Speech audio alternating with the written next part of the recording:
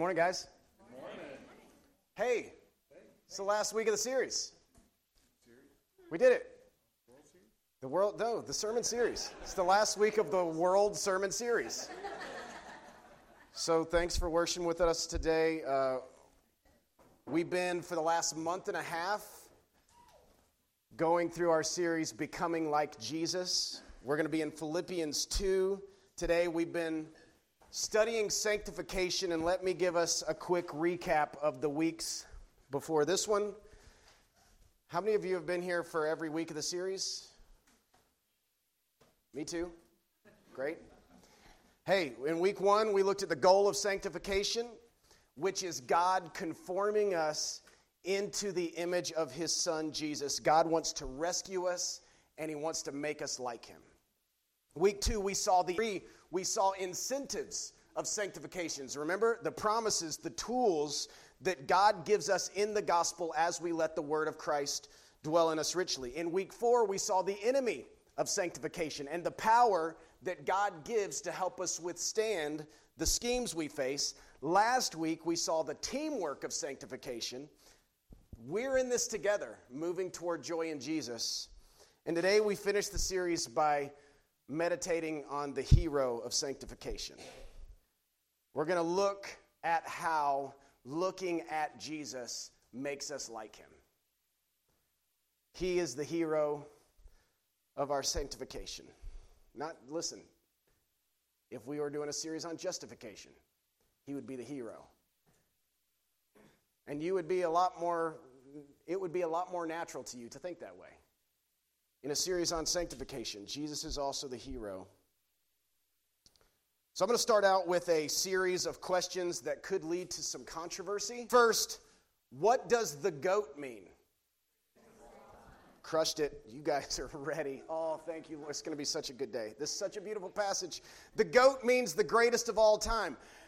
And the goat, and identifying the goat and proclaiming the goat, is something that primarily seems to happen in sports, but it can happen in any area, in any discipline. But we'll start in sports. Who do you think is the GOAT of basketball?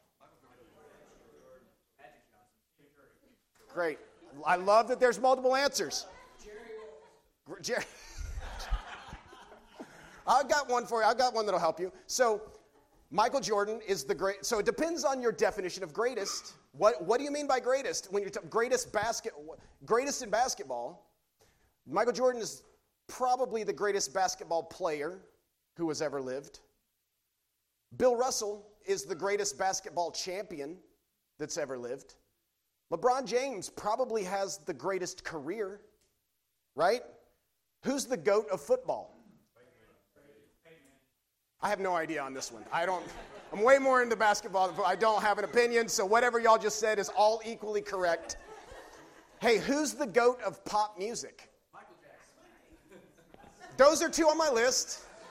Those are 2 on my... I put down, is it Elvis? Is it the Beatles? Is it Michael Jackson? He's on my list. Or is it, in fact, Taylor Swift? I don't know. I'm just putting out some options. Hey, who's the GOAT of preaching? Serious answers only. Rob.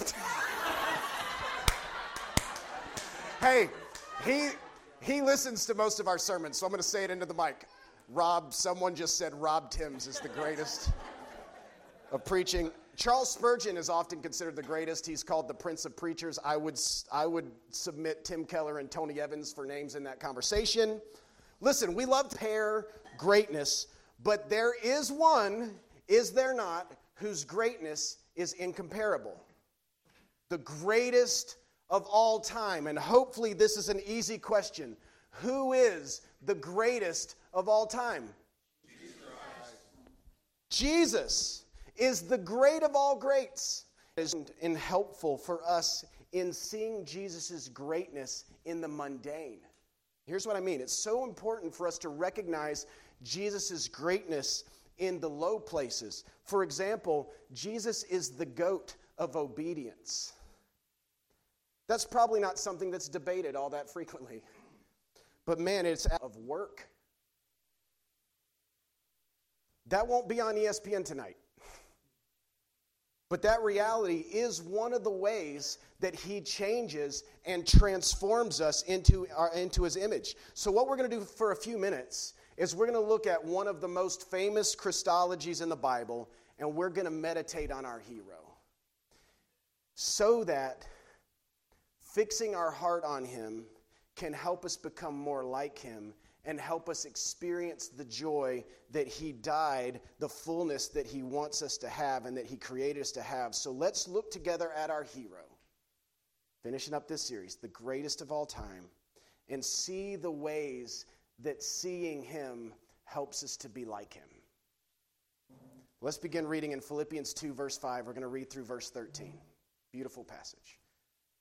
Adopt the same attitude as that of Christ Jesus, who, existing in the form of God, did not consider equality with God as something to be exploited. Instead, he emptied himself by assuming the form of a servant, taking on the likeness of humanity.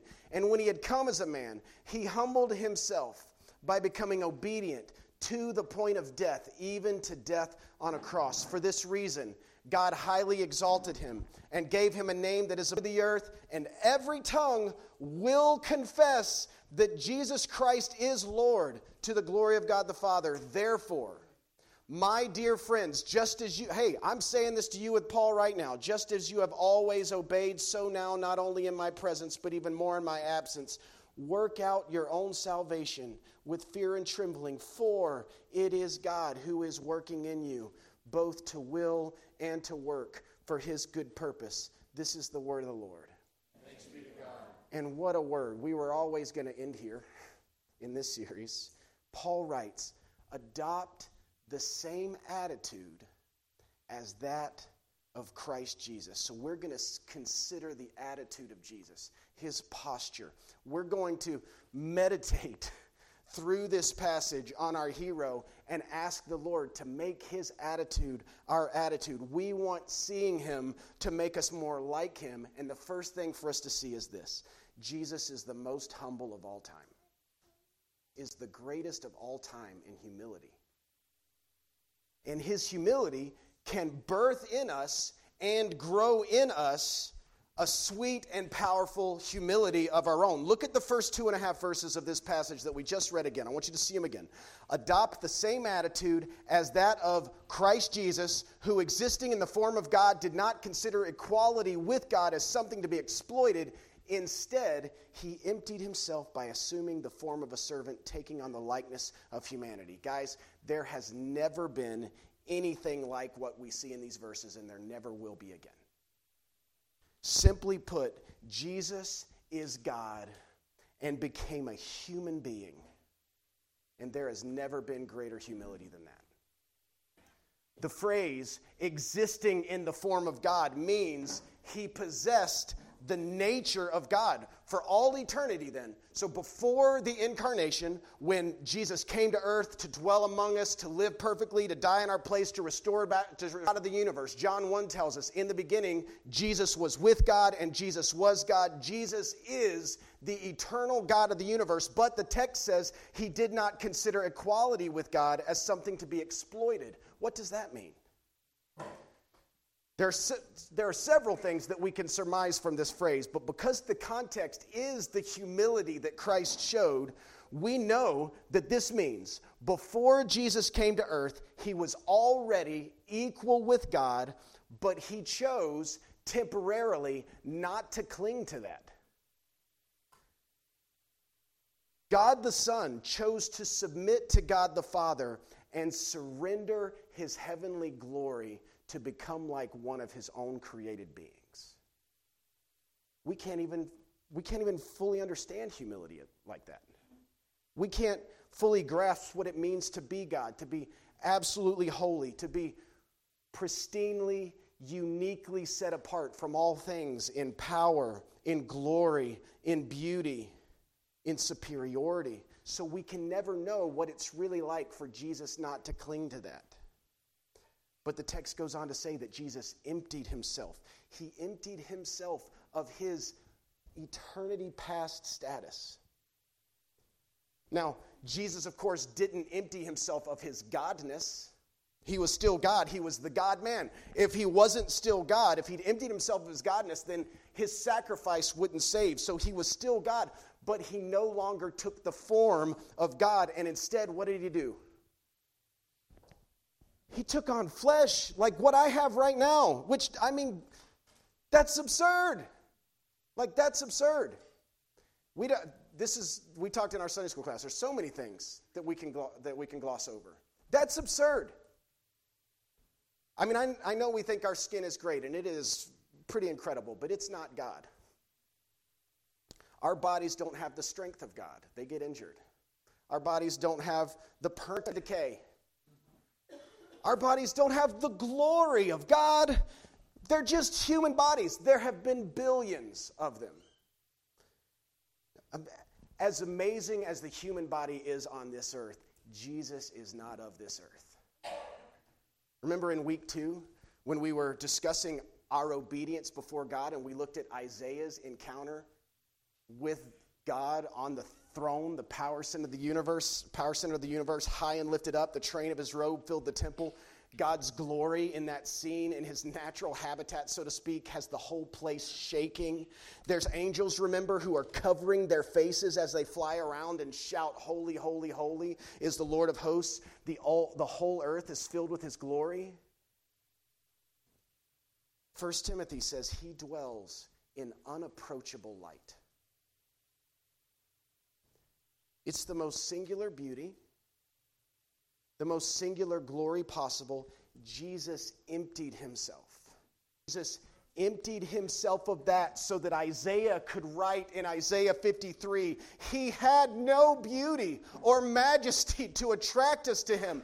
Nothing in his appearance that we should desire him. He was despised and rejected by mankind, a man of suffering and familiar with pain. This is God. Like one from whom people hide their faces, he was despised, and we held him in low esteem. How staggering is the humiliation of the Son of God. Angels hid their faces for eternity because of the weight of his glory, and then people hid their faces because he was so despised. The greatest humility of all time. My oldest daughter is 12 years old. She is so sweet and so beautiful. She's so human, made in the image of God. What would it be like if she took the form of a cockroach? That's an uncomfortable question. It's kind of offensive. What if you were asked to take the form of a roach or a spider, or a worm? It's ludicrous. It's ludicrous. My daughter is so much more valuable than a bug. You are so much more worthy than a spider. You're so much more beautiful than a worm. How could this be? And yet, as we read this text, what our hearts must acknowledge is that God is infinitely valuable and infinitely worthy and infinitely beautiful. He emptied himself to take on human flesh. He's infinite, which means that the gap between God and humanity is immeasurably wider than the gap between humanity and cockroachness. And Jesus was willing to be clothed like us. Adopt the same attitude as that of Christ Jesus.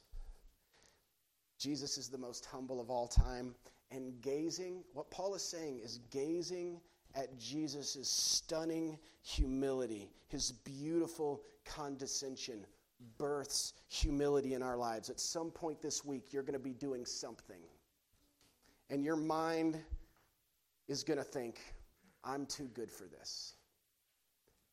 And it's not true. Remember, it can't be true. You're going to be making snacks for your kids in the middle of a hard day. Or you're going to be in a meeting at work, but it's not the meeting you think you should be in at work. Or you're going to be setting up chairs and dividers for Sunday school class.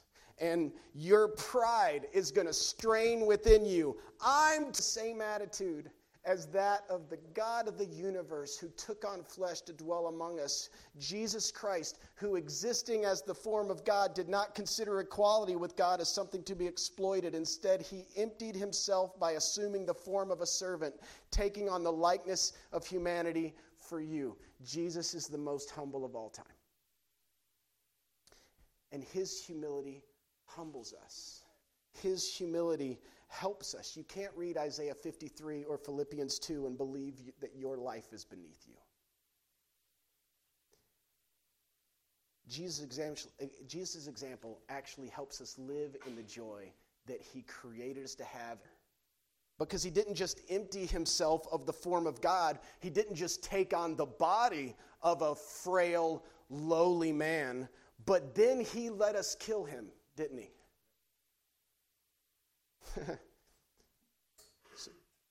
That's what happened to the hero of our sanctification. Jesus isn't just the most humble of all time. He's the most obedient of all time. Jesus is the most obedient of all time. Pick up with me reading in the second half of verse 7. And when he had come as a man, he humbled himself by becoming obedient to the point of death, even death on the cross. Thank you, Lord. Adopt the same attitude as that of Christ Jesus, the eternally glorious God of the universe, took on flesh, lived a life of suffering, knowing that it was going to end in torture and brutal death on the cross, and he kept going. Jesus kept obeying. Jesus stretched out his hands on the cross, and he stayed there till the job was done. There's never been an obedience like that. God the Son obeyed God the Father to the death. Christian, can you remember that the Lord of all stayed on the cross? You can stay in your marriage. Jesus remained on the cross. You can remain in your suffering. Jesus continued in obedience as the man of sorrows. You can continue in obedience. Pushing against whatever it is, pushing against your greed, pushing against your selfishness, pushing against your fearfulness, whatever it is, you can stand against your old nature because your hero stood against death. Paul is saying that Jesus' obedience to God births in us obedience to God. I've never really been a runner. I don't understand runners. But I was a pretty committed basketball player. I said committed, not good. Which meant I was in pretty good shape a long time ago. And I was talking to some friends from basketball running. And I was like, guys, there's a lot of running in basketball. And they said, sure, but you couldn't just wake up tomorrow and run 10K. And I said, I'm going to wake up tomorrow and run 10K. So I figured out what 6 miles would be around where I lived. And for about 5 miles, I thought those guys were dumb. Then for the last mile, I thought I was going to die.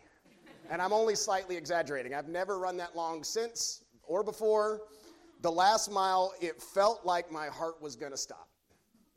And during that last mile, as a non-runner, I kept thinking about, we've all got several friends who have run marathons, and they all say the same thing. The hardest part about a marathon is mile 20, mile 21. It's when you're starting the last 10K. It's at that point, you have to run 10K when you've already run 20 miles. It's unfathomable. It's unfathomable for me, a now retired former basketball player. The hardest part about a marathon is not the first 10K, it's the last 10K. So I just kept thinking, those guys can run the last 10K, I can run the first 10K. Nobody's asking me to run the last 10K, I'll run the first 10K. That's how our obedience works when we think about Jesus, when we fix our eyes on Jesus. And I want to read a similar passage to Philippians 2, Hebrews 12, so that you can see this is actually the Holy Spirit's analogy, not mine.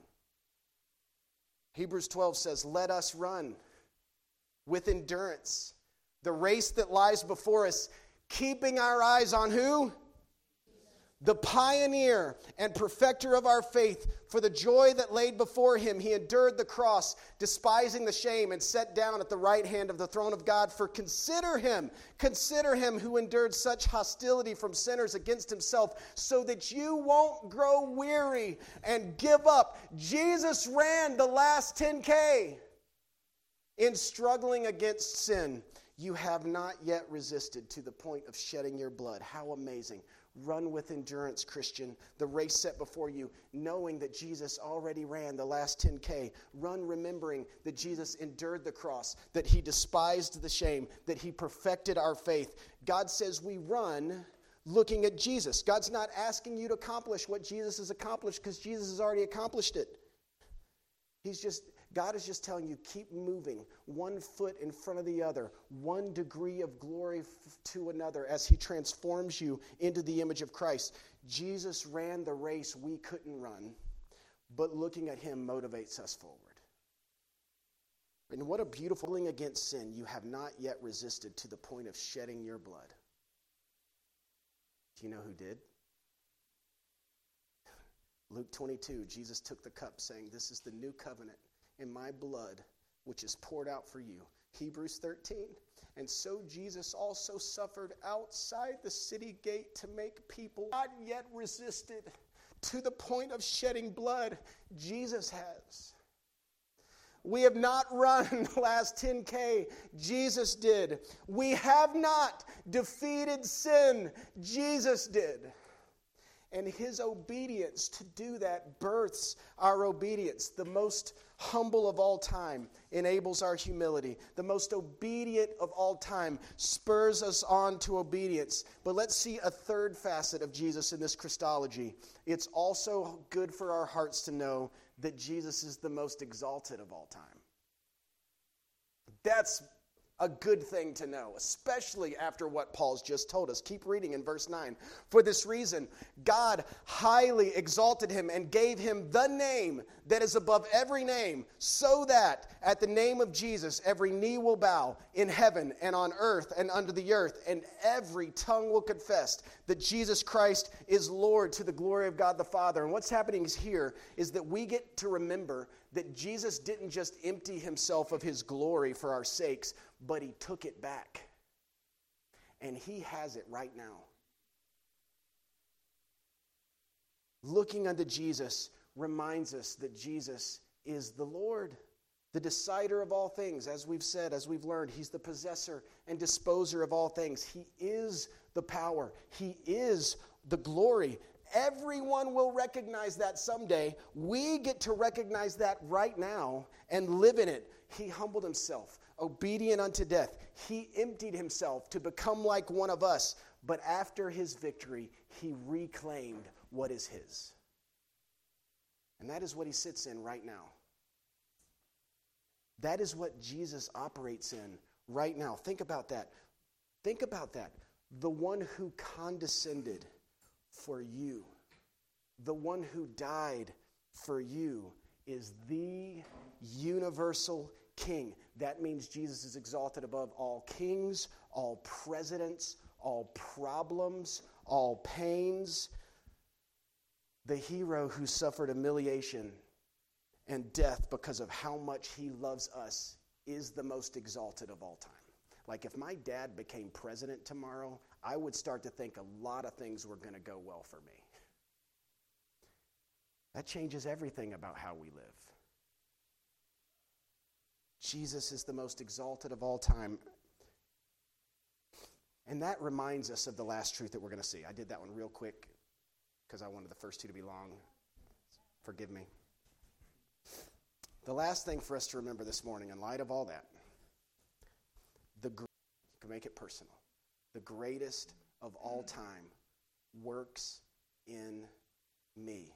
The greatest of all time is the one who works for your sanctification. Read this with me, verse 12. Therefore, my dear friends, just as you have always obeyed, so now, not only in my presence, for it is God who is working in you, both to will and to work according to his purpose. This is so beautiful. This is the essence of sanctification. Work out your salvation, for it is God who is working. Hey, Christian, work out your salvation with fear and trembling. Be very clear, though. God didn't say work for your salvation. Work out your salvation.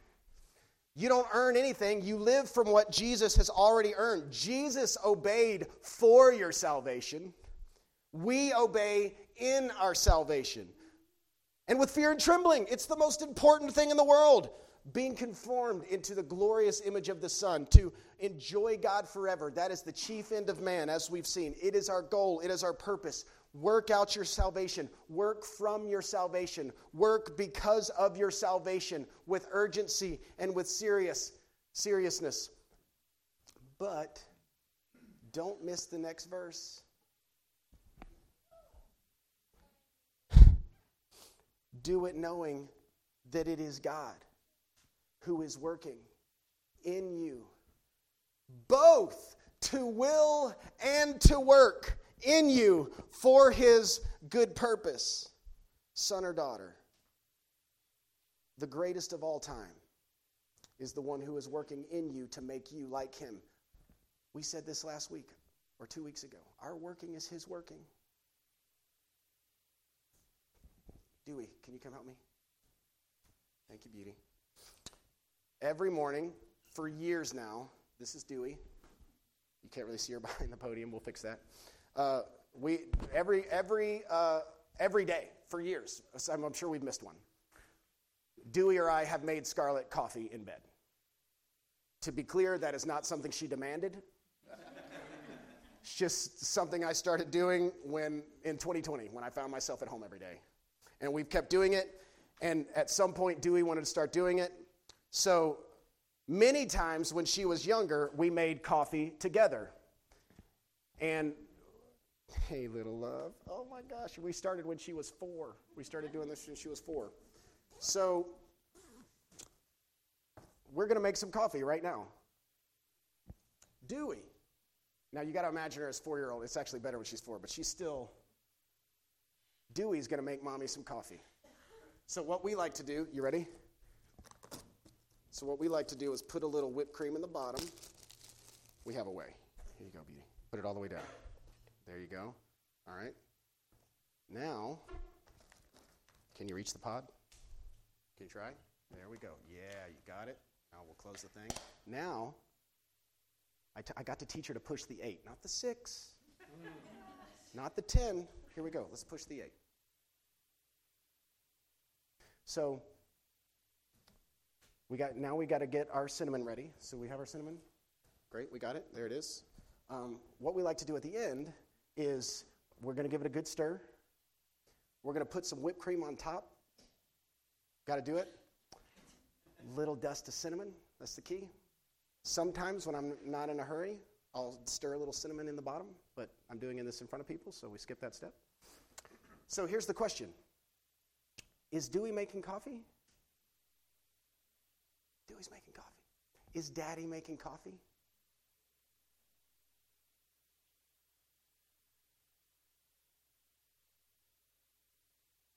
So silly. It's coffee. And you know what we do? Remember?